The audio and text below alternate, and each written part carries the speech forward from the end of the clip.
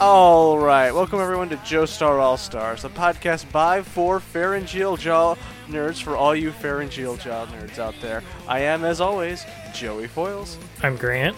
I'm Tim. And I'm Victor. And today we're here to talk to you about Joestar's bizarre... okay, I'll cut that out, whatever. Today we're here to talk to you about JoJo's Bizarre Adventure Stardust Crusaders Episode 4.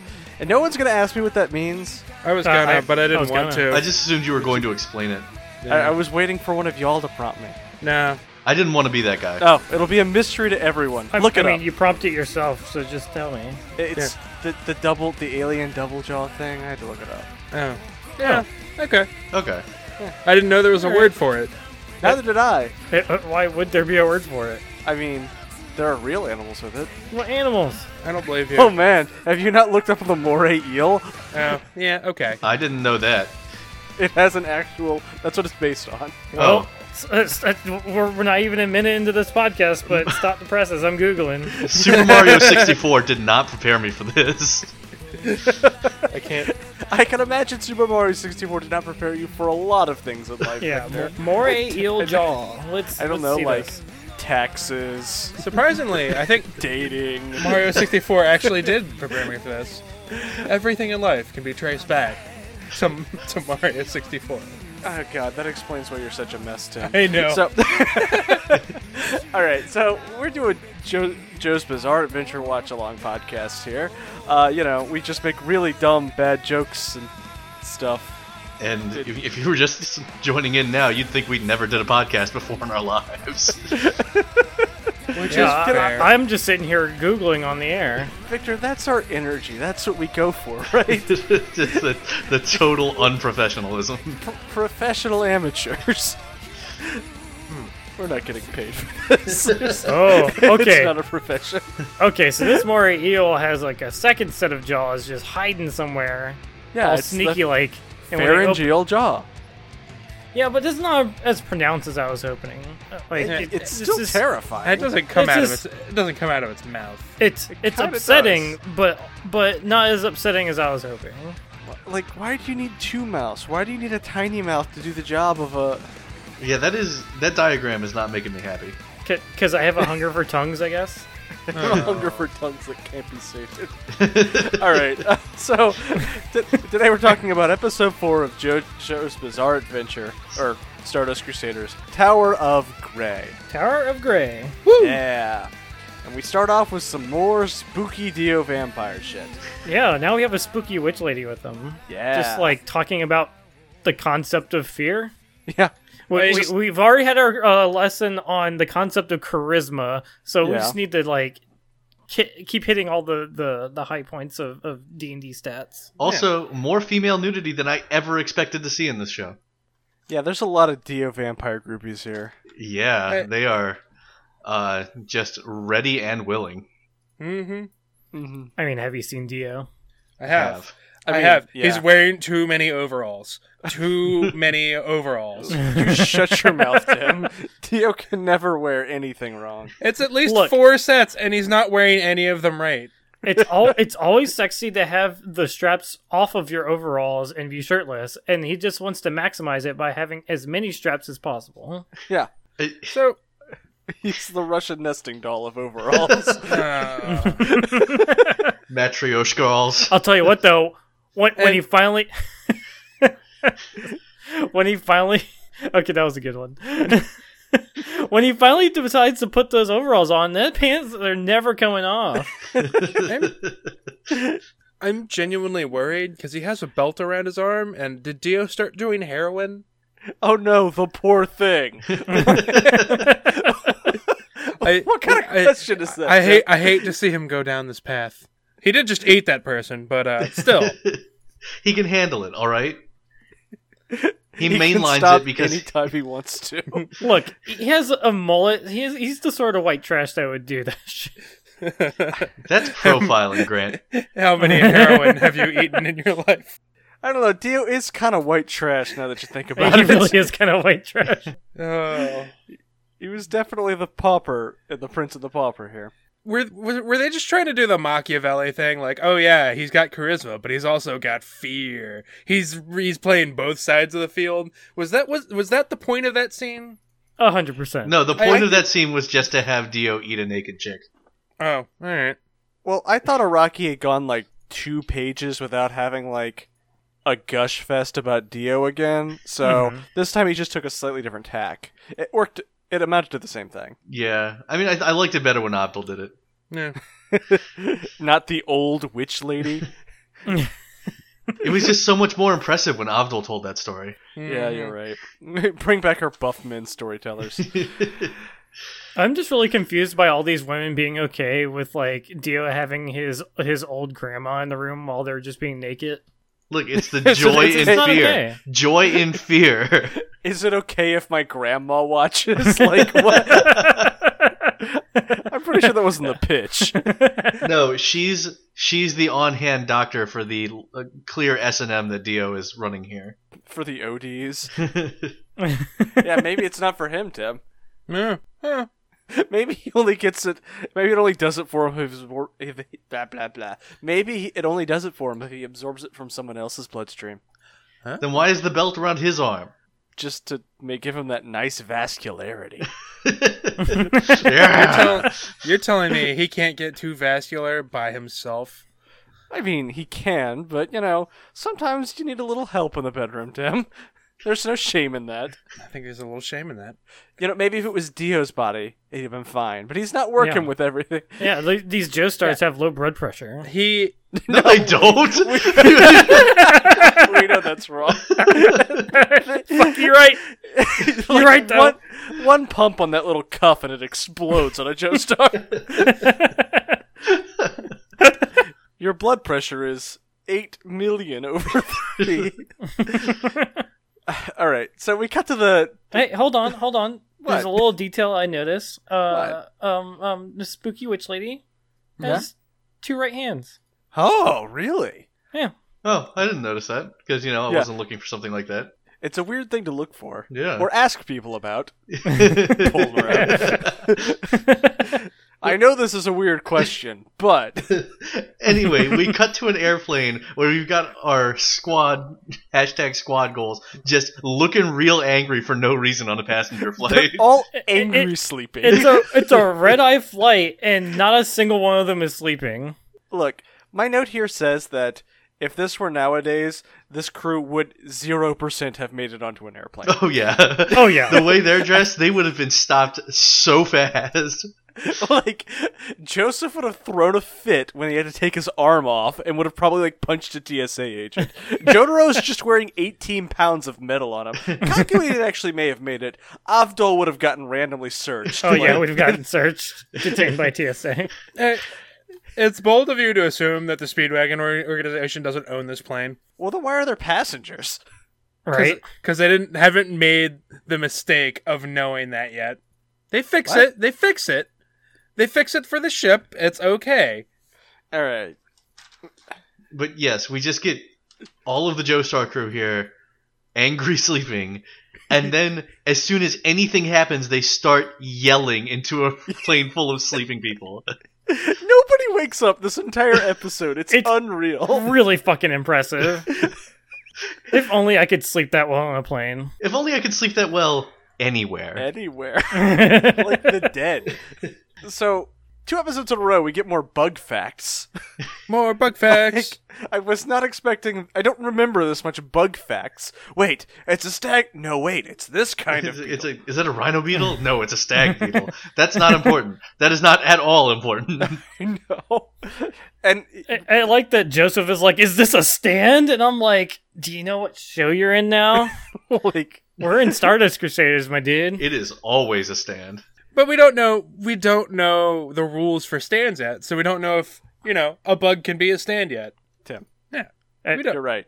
We don't know yet that there is literally nothing that could not be a stand. Exactly. Everything's a stand. So far, what do we have? We have a buff chicken. We have a weird dude, like purple punch ghost. Purple punch ghost, yes. Yeah.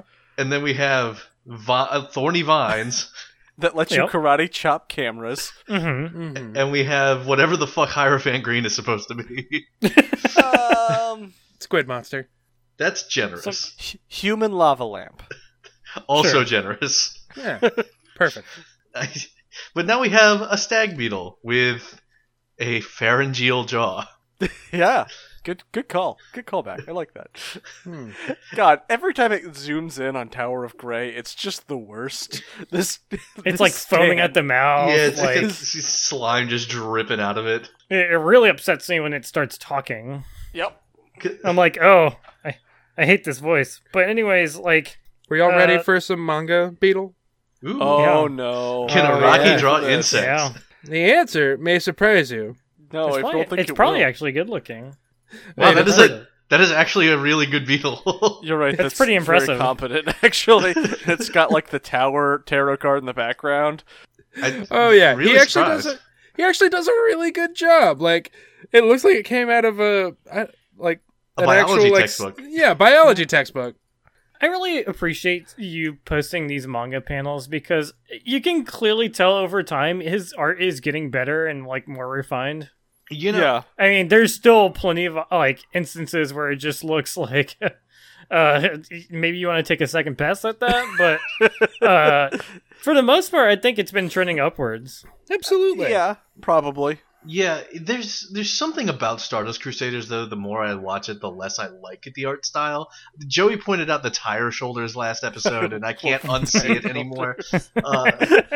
And also, just something about the way their understand. faces are constructed. Every character's face, it just has way too many angles and lines in it. Oh, they're supposed to be like polygons. Yeah. I don't like it. Okay, so the other day I went back to the episode of Battle Tendency where Jojo takes off the stolen Nazi uniform and you can see the star on his back, right? Yes. The birthmark. Because I needed to prove to Acacia that it was there in the first place and all of that. Yeah. And I was just so shocked at how different the art style is now. I went back to an episode of Battle Tendency and it looked so different that I had like almost no idea what I was looking at. Yep. Yeah, they do this every season. Yeah, every season feels very distinct. Because It took me forever to get used to the Golden Wind one because the line weight is like it's like an inch thick around every character. It's crazy. that's how I felt about Stardust Crusaders coming in just Oh now. no, it's double. Jesus. Yeah. Yeah. Because I went back to Battle Tendency and there was just all of these flat, like patterned backgrounds and stuff like that. There's very little depth to it. It's extremely flat cells and everything like that. With of course the character models changing wildly from frame to frame and and all of that. And meanwhile, we come to Stardust Crusaders and everything is much bolder and thicker and much more CG. Yeah. I just don't know if I like this as much. I think there was a lot of charm in just how low budget the first season was. Yeah, but Victor, you didn't like Joseph at first either, and he grew on you like a tumor. So we'll see where Stardust Crusader gets it. And hey, your tumor's back, baby. Better than ever. Grown a beard. Tumor will have a tumor. And Anyway, Yeah, okay, we have a anyway. beetle here. A beetle Yeah, we that have is a beetle talking and it shoots its weird mouth thing through Star Platinum's hand and into his mouth. we get another stand kiss this episode. Yeah. I don't like it. Also, like, Star Platinum has a tongue, and also he bleeds. Yeah. Do stands bleed? Sure. Why Yeah. not? There are no rules. Stands can do whatever they want. And anyways, while this is happening, Avdol's like, oh yeah, I'm pretty sure I heard about a stand that does this. He's like, yeah, there's an MO of this one stand user who would just steal people's tongues and then crash planes. That's all he does. And I'm like, oh, cool. That's good. That's great. How do you know this if the planes always crash? And Night Shyamalan made a movie know what? about it. You know, not important. He just knows. He's a fortune teller. He saw in Yeah. a crystal ball. Yeah, Got It it. has Sure. brittle bones Boom. and causes train wrecks. It's... Anyway, Yeah. Yeah. we're just gonna move Okay. on from that. Time for Because some Avdol also prime decide- prime tongue stealing scene. Yeah. Prime tongue stealing scene. Yeah. As he just like the beetle just like kills like 4 people in a row. And then uses their severed tongues to paint the word massacre on the wall of the plate. And then the all reliable narrator chimes in. Oh, Massacre. back and better It than ever, means- baby. It means total slaughter. Yeah. I'm like, fuck yeah. Oh, you guys have no idea how happy it was to hear him back. I was so excited to hear the narrator again. You have no fucking idea. Oh man. And you know what? The narrator's fucking back, baby. He's back. Yeah. He was back last episode to tell us about the fly. Yeah, but like the completely unnecessary chime in here was Oh, great. yeah, like when they get to Hong Kong. Yeah. Oh yeah. Yeah. Oh yeah. So with this stand, Tower of Grey, we have to establish that even though Star Platinum is strong and fast and accurate and precise enough to pull the flesh bud out without ruining Kakyoin's brain, he's no match for the speed of this flying stag beetle. Yeah. So Star Platinum gets given. So Avdol's like, let me step in there. And we're just like, wait, you idiot. Kakyoin, We're on an airplane. we're on a fucking airplane. You'll just make us fucking explode. But Kakyoin, this is where he shines, because there's no way anything he does could possibly rupture the hull. Nope. So is Emerald Splash just a stand-to-stand attack only? Is that how that works? It doesn't do anything. That's all you It, need to it know. never does anything. Oh, good. It's okay. We get this old man who's the first person to wake up, Yeah. and he's like, "Let me go use the restroom." Got the sleep pisses. He finds the massacre, and he's about to freak out, and Kakyoin has kung fu action. Yeah, he karate chops him. You see those action figure arms? Yeah. It's a lot. It's a lot like the Spock, neck pinch. Or it- judo chop is or what I thought. Yeah, okay, judo chop, sure. But yeah, the James Bond chop. we know this guy is a stand user later on. If he knocks out the stand user, the stand should go away. The guy's probably Yeah. faking it. There's no way what Kakyoin did could knock someone unconscious. Look, this is a long range autonomous stand. No, You know what? If he had to get on any of those other flights to be able to crash them, I would wonder how he survived every time. how is So he going prob- to survive this one? I don't know. That was in my notes for later on.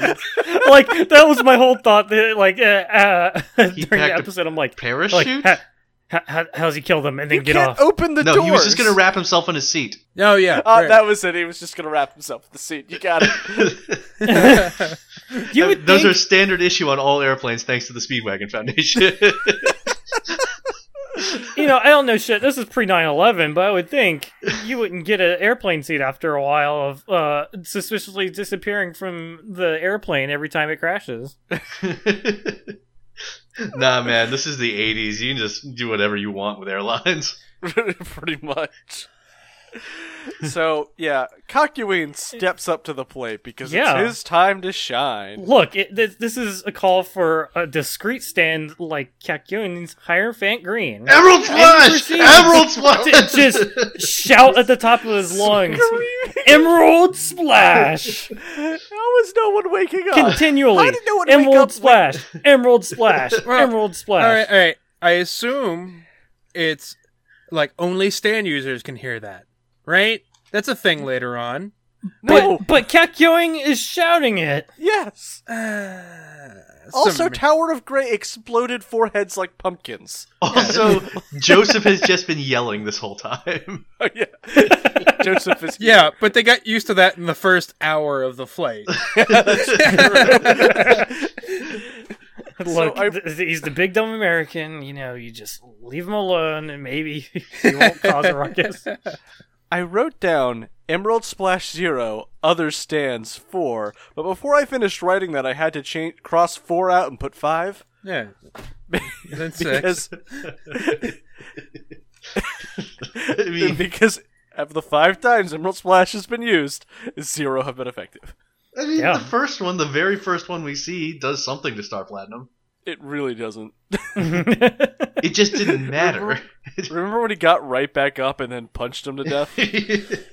It wasn't injured. It was plot armor. It's something. Anyway. It's weird that it's weird that this beetle has plot armor. The whole time this beetle is just maniacally laughing. It's like, even if you shot blank with a gun at me, you'd never hit me. 10 guns. 10 guns point blank.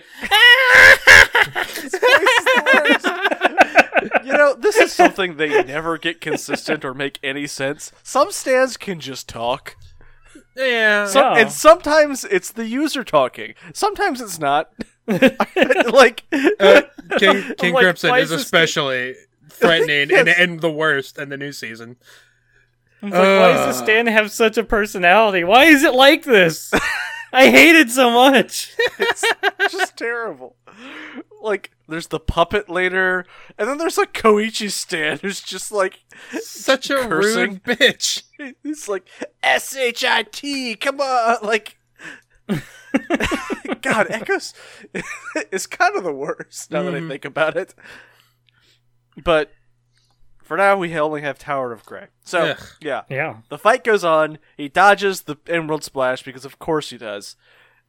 And then Kakyoin's like, but you fell into my trap. As he impales it like 4 times. Just which I guess from is every faster angle. than the 10 guns. Look, you catch him off guard. He wasn't expecting an attack from every direction. Ooh. I guess? He baited him into an attack of his own, and then Yeah. sprung the trap. And It was There a you go. I perfect like counterpunch. I just really like this shot of Hierophant's green. Like, you can see its foot tendrils coming out. Oh yeah, that's upsetting. yeah. And I'm like, oh no. The It's worst just like web feet. web feet to the max. Yep. I hope you enjoyed this fight from Hierophant Green, Victor, because we're not going to see another fight from him for like 10 episodes. That's fine. I don't think. I think it's longer than that, Tim. I think it's literally Death 13, which is like the end Man, of the that's, season. that's a ways away. Yeah. Oh boy. Yeah. So he just fucking obliterates this stand. And we enter into our time-honored traditions of like one person fighting a stand and the rest of the idiots in the crew just watching. Yep. Look, they would just get in the way, right? No. Yeah. You couldn't possibly have a sweet team-up fight, or maybe just leverage your superior numbers. Hey, there are a couple of team up fights, and they are all excellent. Actually, I think that happens like once or twice. Yeah, sure. like Avdol and Joseph versus Past. Everyone's favorite team up fight. All I remember about that fight was blowjobs. Why do I only Yeah. remember blowjobs? It was the only important part. Oh, okay, perfect. Mhm. So they super murder this old man who was the stand user who was unconscious. So his stand should have been gone, but he's not because it's fucking stupid and I hate goddamn stand rules. Why is his tongue split in half and also have a weird beetle on it? All right, so I assume he's a serial killer, right? That has to be his like tell, because he's an idiot. Because all serial killers are idiots. Only the ones we catch, I guess. Yeah. I mean, There is no smart serial killer on JoJo. Okay, you're right. In JoJo, Like Jack the Ripper. Like Jack the Ripper. you know, by JoJo logic, though, this guy's already pretty smart, if we're being real. I mean, he's maybe the only stand user who we see who is not dressed like a total lunatic, although he does have a tongue tattoo, so... I mean, he's the only person on this plane other than our Chuckle Fucks that actually looks like anybody. Like, he is the most distinct passenger on this, Yeah, Araki actually Airliner. designed him instead of all of these other chodes who got to die. Other than the Stupid ways. flight attendants, he's the only other person awake on this plane. Okay. Yeah, but Not even women including don't the get pilots, stands. you're right. Women don't get stands for quite some time in this. Yeah, Holly has a stand. and it's killing her because she's too weak Yeah. with her weak woman body. Araki's the worst, come on. That's the fucking worst. So my favorite part is when we go straight to the oh hey, like the plane isn't really like it's like tilting to the side. It doesn't feel like anybody's piloting it because nobody's piloting it. And So Joseph immediately charges for the cockpit, it is the 80s. Yep. and the and- flight attendants put up a token amount of resistance to this massive gaijin. Before Jotaro just says, "Move, bitch." Get out the Shoves way! him out of the Get way. out the way, Tosses him bitch! aside. Kakyoin sweeps in for the save, and he's like, "Oh, please excuse my rude friend." And then he takes one into the back for the Mile High Club. Yeah, exactly. Yeah, But or both before of we them.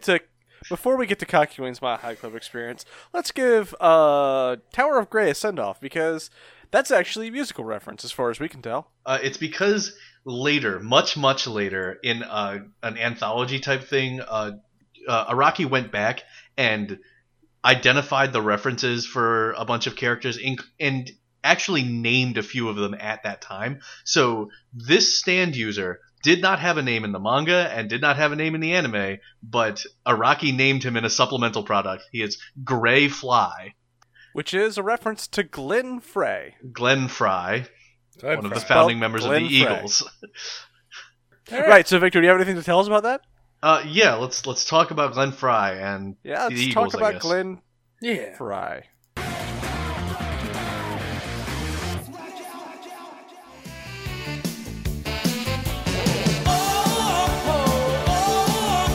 Caught up in the action, I'll be looking out for you. Tell me, can you feel it? Tell me, can you feel it? Tell me, do you feel it? The heat is on. The heat is on. The heat is on. Oh, it's on the street. The heat is on. Coming in hot with The Heat Is On from the Beverly Hills Cop soundtrack. Welcome back to JoJo's Bizarre Western Music Reference. I am your host Victor, and we've got a big one this week as we explore the long, legendary career of Glenn Frey. And of course that means we are talking about the Eagles. For those of you who don't know who the Eagles are, I just have to assume you've never listened to any classic rock, ever. Any in your whole life. I want to lead off here with just a statistic that I think will color this segment in a particular way for you. Most people know that the best-selling album of all time worldwide is Thriller. But if you just look at US sales, Thriller's only number 2. The top-selling album in US history is Their Greatest Hits 1971 to 1975 by the Eagles. And the third best-selling album in US history is Hotel California by the Eagles. This is the scale of band we're dealing with here. So, with that in mind, let's go back to the beginning. Who are the Eagles? Where did they come from? We'll start with Glenn Frey, a musically inclined kid from the Detroit suburbs who started playing in local bands as a teenager in the late 60s. Aided by one Bob Seger, there was a minor record deal and some TV appearances, but no national success. Frey had actually intended to join Seeger's band, but apparently his mom said no because Glenn and Bob had smoked weed together. Oh no.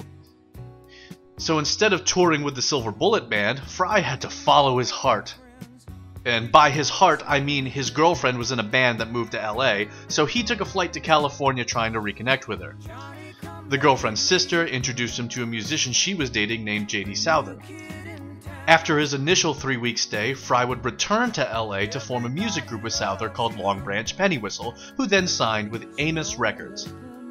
While in LA, the two musicians lived in the same apartment building as another young singer-songwriter named Jackson Brown. This becomes important later. Now, Long Branch Pennywhistle hadn't really achieved anything super noteworthy by 1971, and Frey was approached to join the backing band for rising country star Linda Ronstadt's upcoming tour. Frey then recommended a drummer for the band that he had met through Amos Records by the name of Don Henley. Henley had come to LA with a band from Texas that also hadn't achieved high success, so they played the tour together. As various musicians came and went during that tour, the two came into contact with bassist Randy Meisner, formerly of the band Poco, and songwriter-musician Bernie Leadon. When Frey and Henley had hit it off and wanted to start a new band together, those were the two they tapped to fill it out. With no agreed-upon name and no real identity yet, their new record label shipped them off to Colorado to play and gel as a band. Afterward, they went to England to hit the studio and record their eponymous debut album. The first track on that album was Take It Easy, which was originally written by Jackson Browne. But as the story goes, he had hit a case of writer's block for the second verse and handed it to Glenn Frey to see what he could make of it. Frey wrote the rest of the verse, Browne wrote the rest of the song, and the result would become part of rock and roll mythology. Well, I'm standing on a corner in Winslow, Arizona, and such a fine sight to see. It's a girl, my lord, in a flatbed Ford, slowing down to take a look at me. Come on, baby, don't say baby. I gotta know if your sweet love is gonna save me. We may lose and we may win, but we will never be here again. So open up, I'm climbing in. So take it easy. Take It Easy was the Eagles' first single, which went to number 12 on the Billboard Hot 100 and made instant stars out of the band. The other two singles from that album were also hits. Witchy Woman went to number 9, and Peaceful Easy Feeling went to number 22. They supported it with a tour of the US as the opening act for Yes! Motherfuck! Their second album, Desperado, pushed them more toward the countryside of their sound and failed to produce any top 40 hits. But both its title track and the single Tequila Sunrise have since become cherished pieces of the Eagles' catalog. And the Eagles were not to be denied the limelight for long. Their third album, On the Border, pushed back toward the rock end of the spectrum and put them back in the top 40 with its lead single already gone. That album's third single, Best of My Love, would be the Eagles' first song to go all the way to the top. Success built on success when they released their fourth album, One of These Nights, in 1975. This was their first studio album to hit number 1 on the Billboard 200, a feat they would repeat with their next 3 albums. The title track was the lead single, and it also went to number 1. The follow-up, Lion Eyes, went to number 2, and the final single, Take It to the Limit, also hit the top 10 at number 4. And the point of me going into so much detail about the band's early history is that those 10 songs I mentioned together comprise the best-selling record in US history. Every single one still gets airplay on classic rock radio.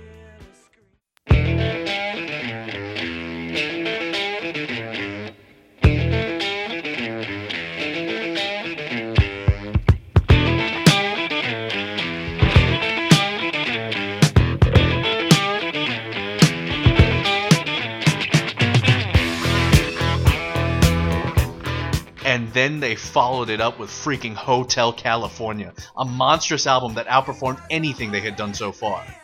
Bernie Leadon, the band's primary country influence, had just left the band, and in his place was now Don Felder and Joe Walsh, two great guitarists with a harder edge to them, so the band went even further into the rock half of their country rock sound. The first single was another number 1, New Kid in Town, which is one of the best showcases ever made for the band's intricate vocal harmonies. They followed that up with another number 1 in the form of the legendary title track Hotel California. And the iconic Joe Walsh riffs of Life in the Fast Lane would go to number 11. By this point, constant touring and recording had absolutely drained the members of the band. Meisner would quit the band at the conclusion of the Hotel California tour, and the creative juices had started to dry up in the Frey-Henley partnership. Add to this a growing animosity between Frey and Felder, and the band's breakup loomed large. They put out one more chart-topping album called The Long Run, which produced one last number 1 single in the form of Heartache Tonight, as well as 2 other top 10 hits.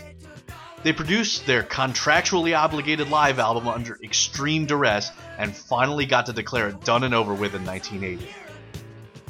Joe Walsh would go on to have one decently successful solo album, and do a lot of work as a session guitarist in the 1980s. Glenn Frey would have some decent chart success, but if I'm going to be honest, nothing he did solo has really stuck in the public consciousness except for The Heat Is On. Don Henley would end up the clear winner in the solo career department, with multiple songs that still get play on 80s radio. It would take an Eagles tribute album to get the band back together again. Country star Travis Tritt had recorded a cover of Take It Easy for the album, and he wanted all the members of the most recent Eagles lineup in the music video. And you know what? They all did it. This led to the band reforming in 1994 and going on tour again, releasing a new live album called Hell Freezes Over with new singles that hit the top 40. And the band has not officially broken up again since their resurrection. They were first ballot inductees to the Rock and Roll Hall of Fame in 1998, where all 7 members of the band got together to perform, and they continued to tour through the rest of the 90s and into the 2000s. In 2007, they released their first full studio album in nearly 30 years, Long Road Out of Eden, and they went back on the road in support of it. Their limited runs of concerts have commanded some of the highest ticket prices ever asked for a music performance. The band suffered its first and, to date, only member death in early 2016, when Glenn Frey died due to post-surgery complications involving pneumonia. Though Don Henley said the band was unlikely to reform without Frey, a year later they performed again with Glenn's son Deacon Frey and country music star Vince Gill filling in on Glenn's vocal parts. The band toured the US in 2018 and is slated for an international tour in 2019. And that is where the long, storied career of Glenn Frey and the Eagles stands today. We'll go out on one of Frey's last songs, No More Cloudy Days. It first appeared in live cuts, and then in studio form on Long Road Out of Eden, and I personally am a big fan of it. Rest in peace, Glenn Frey. Baby, I would never make you cry. I would never make you blue. I would never turn away. I would never be untrue. I know a place where we can go, where true love always stays. No more stormy nights, no more cloudy days.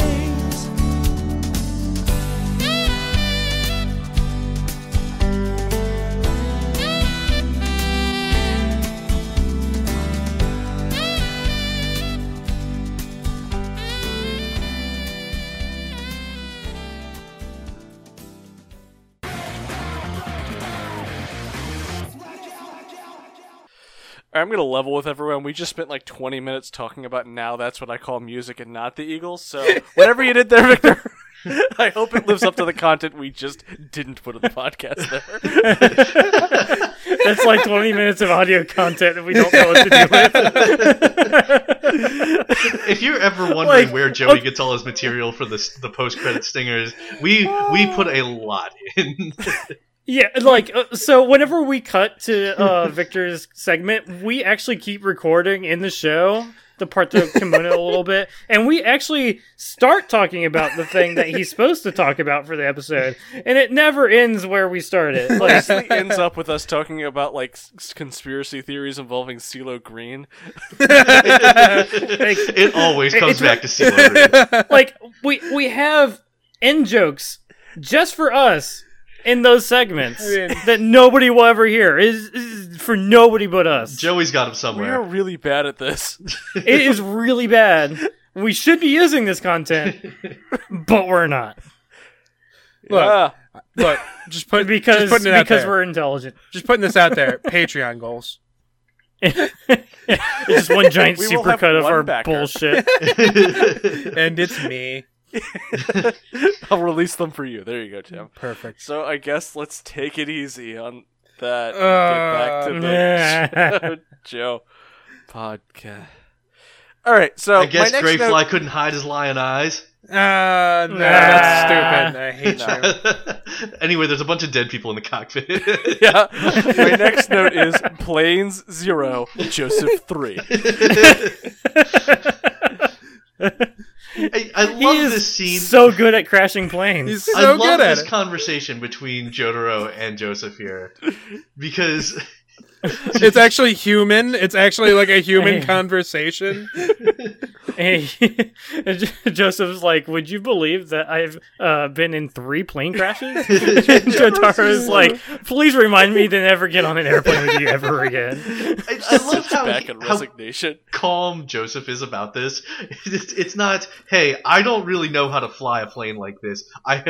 He's just like, I've got some experience with prop planes. Maybe Like, I could do this. what? I mean, Yet, here's the big secret: flying isn't that hard. landing is though. Have you seen all the knobs and levers and dials? I mean, this is the '80s. Maybe they didn't have autopilot, but like commercial. They mentioned that he turned the autopilot off and disabled it. Commercial like flying isn't like terribly risky or difficult, but landing and taking off actually is. It's really not, Joey. I want to. You know what? Every time I say something like this that I'm pretty sure about, I look it up and have to edit myself in, going, "No, that's wrong. I was wrong on that." But I'm pretty sure that whenever like they try and like they've done experiments trying to talk people into landing planes, and everyone dies every time. Look, I've seen the movie Airplane. There we go. Sure. Is that the one with Denzel Washington? No, No. it's the one with the autopilot. The inflatable autopilot. Great. Are you sure it's not the one with Denzel Washington where he's on cocaine, like rolling a fucking 747? No, you're thinking of the Taken ripoff. What? Unbreakable. No. No. No, that's the movie. That's the movie about the bomber pilot who lands into the ocean, gets eaten by sharks a lot. Hey y'all, Yeah. this episode's long as is. This is a mess. But All I right, love so- that we cut to okay. commercial and then we come back and Joseph has landed the plane in the water safely. We're not going to bother showing Well, this. hey, you forgot this stand user is somehow still alive and comes up and does some cultist ass shit. Oh, right, just It's monologues this for is no fucking, reason. like Trail of Cthulhu cultist bullshit. Yeah. He tells just them where like- Dio is. He has no way of knowing they know where Dio is. He just They, gives they know where Dio They're on a is. flight to Egypt. They're Joey. on a flight to Egypt, Joey. He doesn't But go he just direct. starts he's like shouting at him with his like tongue flailing everywhere, some blood spreading everywhere, and he's like, "You'll never make it to Egypt. He's also like Dio will find you." floating in midair, suspended by darkness coming out of him. Am I remembering this correctly? Yeah. Sure, that sounds right. The way JoJo does blood in this show is either it's like 8 billion blood or just total blackness. Yeah. I Like, mean, as when- opposed to what they did last season, where it was just molten lava every time. Yeah. Like they do it with JoJo smoking later on. They just like it's really evil to see this 17-year-old smoke where you have to make it pitch black. All right, so we get to Hong Kong, and this, I feel, is the real triumphant return of the narrator. He even gets his own theme at this point, Victor. This keeps, like, this is literally the narrator theme. Yeah. Okay. The really jaunty, as he gives you, like, Hong Kong facts. Actually, I really didn't want to read. It's completely unnecessary. Hong Kong, Kowloon, with more than 235 islands in the area. It feels like they were paid to put this in, right? A little bit. Hong Kong tourism. And then they put the fucking food stand here, and then Kakyoin gives you the fucking spiel like, Yeah, he's oh, like, oh. here in Hong Kong, they eat rice porridge. It's the local delicacy, like the local See, thing. I just assumed. I'll have it in the traditional way. And I'm like, okay, Kakyoin, like, stop being tour guide over here. Are you sure you don't want some hot cola? This is just to make a point of how cultured Kakyoin is compared to fucking asshole He Jotaro is- and ugly American terrible Joseph. Like, he knows all this shit. You know what? Now that I think about it, you're right. Because the place that Joseph takes them is definitely like McDonald's there. That's gotta be right? Oh, it looks like a tourist trap restaurant for, like, Americans abroad. That's exactly the kind of place Joseph would eat at and think is the best thing in the world. Yup. But for a second there, I'm like, oh, he grabs the menu and he's like, oh yeah, I've been here a few times. I know enough to get around the menu. And he is so confidently ordering things off this menu. They are definitely at an Applebee's.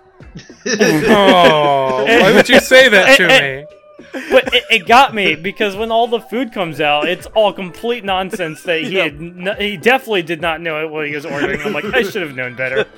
Shame on you, Grant. You should have known. But wait, let's not forget why Joseph is ordering here.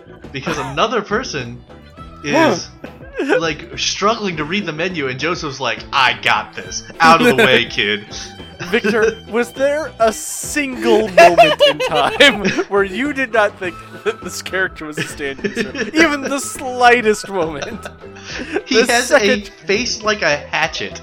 And just like they just put an axe head on top of a body, dress the body like Andre the Giant, Give him heart earrings and his broken heart earrings. and a flat top haircut that goes up to the ceiling. I think I love Polnareff. he's got. You know how we were talking about that one cop having Vegeta's widow's peak? Here's the real Vegeta brow. it looks even better in the manga. Here you go. Look man. look at fucking Polnareff in all of his beauty.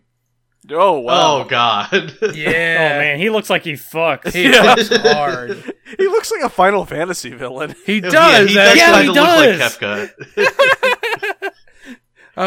But I Oh. love that he walks up and he's like, "Hey, y'all, I'm here from France. I can't read the language, But I speak Can y'all Japanese." help me? Can But I you speak group of Japanese, British, American, and what do you call it? Egyptian.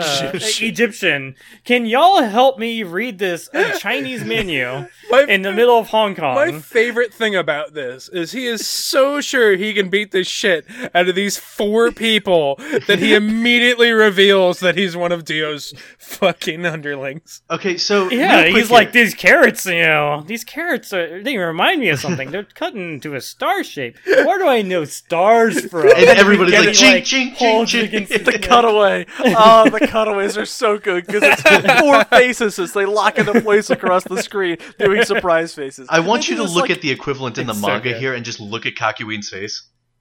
It is awful. Oh man, it's the Kakyoin face. Is this going to be the trademark?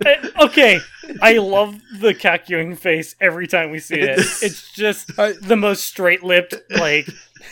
I don't know how to describe this face. He Like, looks like the fucking SNES version of Andros from Star Fox. He's like a sleepy frog. I am just very upset that we didn't have a commercial break where we come back and they're all just kicking Polnareff in a corner, just beating the shit out of him. No, we have to fight him 1v1, otherwise it's not fair. So, the way Polnareff reveals his stand is that it Yes. comes out of the soup. Oh, it's so good. it emerges from the rice That bowl. is not how stands work. That's pretty Fuck you, confident. that's how it Four works episodes in, now. I know that's not how stands work. Victor. No, fuck you, it was cool. So, Aftel responds with Magician's Red, and then Polnareff turns it into a fire clock. I'm like, that's not how this works. That's I'm like, not how any of this works. That's when I was like, that's not how that works. No, Polnareff's stand is so fast, guys. That's how he be.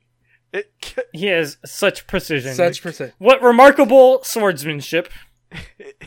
And sure enough, he's like, oh yeah, I'm a tarot card too. The Chariot. Sup? Sup? I'm the main character of the season. Is this where we Yep. get him monologuing about the tarot card his stand possesses? No, that's next Yeah. episode. Okay. We'll talk about that. Yeah, oh yeah. I have a lot to say about next episode. This one pretty much ends on the fire clock, though. So Yeah. bad. It's so fucking bad. I'm here for it. It's a real dumb oh yeah, look how fucking cool I am. He's like, I'll kill you before this clock strikes. I don't know, 12. There's only one hand on the clock. Maybe he ran out of fire. He had to use so much to craft those intricate numbers. Surely he is a craftsman. And then we get the to be continued. I am so ready for Polnareff. Me too. This is so dumb, and I love it. So, Victor, how'd you like the episode? It's so dumb. Everything is so dumb. That's From like, the what's people not Welcome, waking up on welcome. a plane to just Joseph doing a perfect water landing on a plane he's never flown before, to them to Joseph shouting about hot cola. It's like a cola should be cold. ice Everybody cold. knows that. Why aren't you yelling at the people? well, I He's the worst. He's the worst traveler.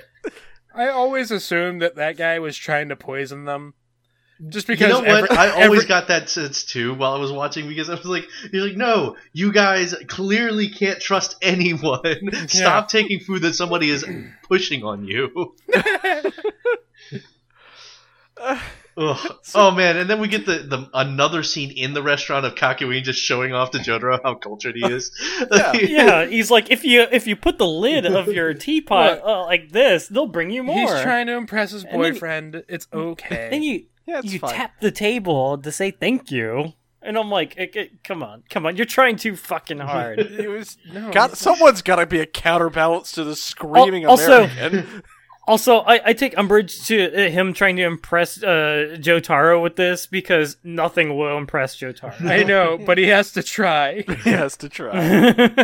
It may be futile, but there's beauty in the struggle. What about you, Tim? Did you like the episode? I fucking like. I 100% love Polnareff. Tower of Grey is kind of stupid, and I don't like it. You don't like the sound of its voice. No, that sounds Just doing the Rita Repulsa. yeah. That's a Power Rangers villain voice. That's great. Yeah. After 1,000 years. After 1,000 years, 10,000 years, I'm finally free. But I like the weird like. Oh yeah, all of the flight attendants are really into Jotaro. We're still doing a goddamn Jotaro being the Mary Sue of the character thing. I really like Polnareff. I really, really do like Polnareff. I do. gotta Yeah. say, I wasn't super in before, but now I'm like really starting to like Kakyoin. I like Kakyoin a lot. Just because of I how like that he's a ridiculous he is. Everyone, Like he's a fucking tryhard. everyone else is a lunatic in this party. Kakyoin is somewhat reasonable, even if he is still ridiculous. All right, Grant, what about you? I'm here for it, man. I'm here for Joseph crashing another plane. I'm here for this dumb restaurant scene. I'm here for dumb stand battles that don't make any sense. Yep. Like I'm here. I'm in it. Like this is the stuff I was waiting for in Stardust Crusaders. Like this is the sort of stuff I'm enjoying. There was Like, a joke here I can't remember. Who eats the clam? Kakyoin. Kakyoin eats clam. The way he eats it just looks really dumb. he picks up the whole clam with chopsticks. Yeah, and then just like sucks the clam out. Like, That's how that's you- not how you do that. That's how you do that. Disagree. Hard. Oh, but it's hard so good. disagree. But yeah, I love this episode too. Like, I'm pretty much in. I'm like you, Grant. I get it. It's real stupid Monster of the Week stuff, but it takes itself so seriously, and it's so like the narrator's back. Kakyoin gets a triumphant moment. Polnareff makes a clock out of fire for no reason. For no reason. It's great. It's the best. Victor, this is it. You're here now. We're in Oh, the Stardust boy. Crusaders, man. Oh boy. You're in it now. So, thank you for watching, everyone. Where can we find everyone? You can find me on Twitter at Los Grantalones. That's Los_Grantalones. You can find me, Tim, at Big Blue Zam 1, where I will be posting all of these nonsense manga panels. And you can find me on Twitter at TF Waffleman. Tweet at the podcast at Joestar Allstars. Find us on Apple Podcasts, Spotify, iTunes. Fireside.fm is where we officially live. JoestarAllstars.fireside.fm. Yeah. And send any emails you want to joestarallstars@gmail.com. You know, leave us a review, leave us a like, 5 stars, If you tell would, your friends. if you wouldn't mind. Like, favorite, and subscribe. Yeah. Spread I'd appreciate Stardust Crusaders to everyone you know. Treat others to the dulcet tones of our voices. Dulcet. Dulcet. Yeah. Dulcet. Yeah. That's the word you wanted? No, okay, you know what? I've never actually looked up It's dulcet, pronounced but I dolce. assume It's it pronounced. just means smooth. It's pronounced Frey. All right. Now, It's Messina. Yeah, full circle. There we go. all right. So thank you all for watching. This is Joestar All Stars signing out for all of you. What did I say? Pharyngeal jaw nerds. I was out hoping there. you wouldn't remember. Say goodbye, Jojo. Goodbye. Goodbye, Jojo.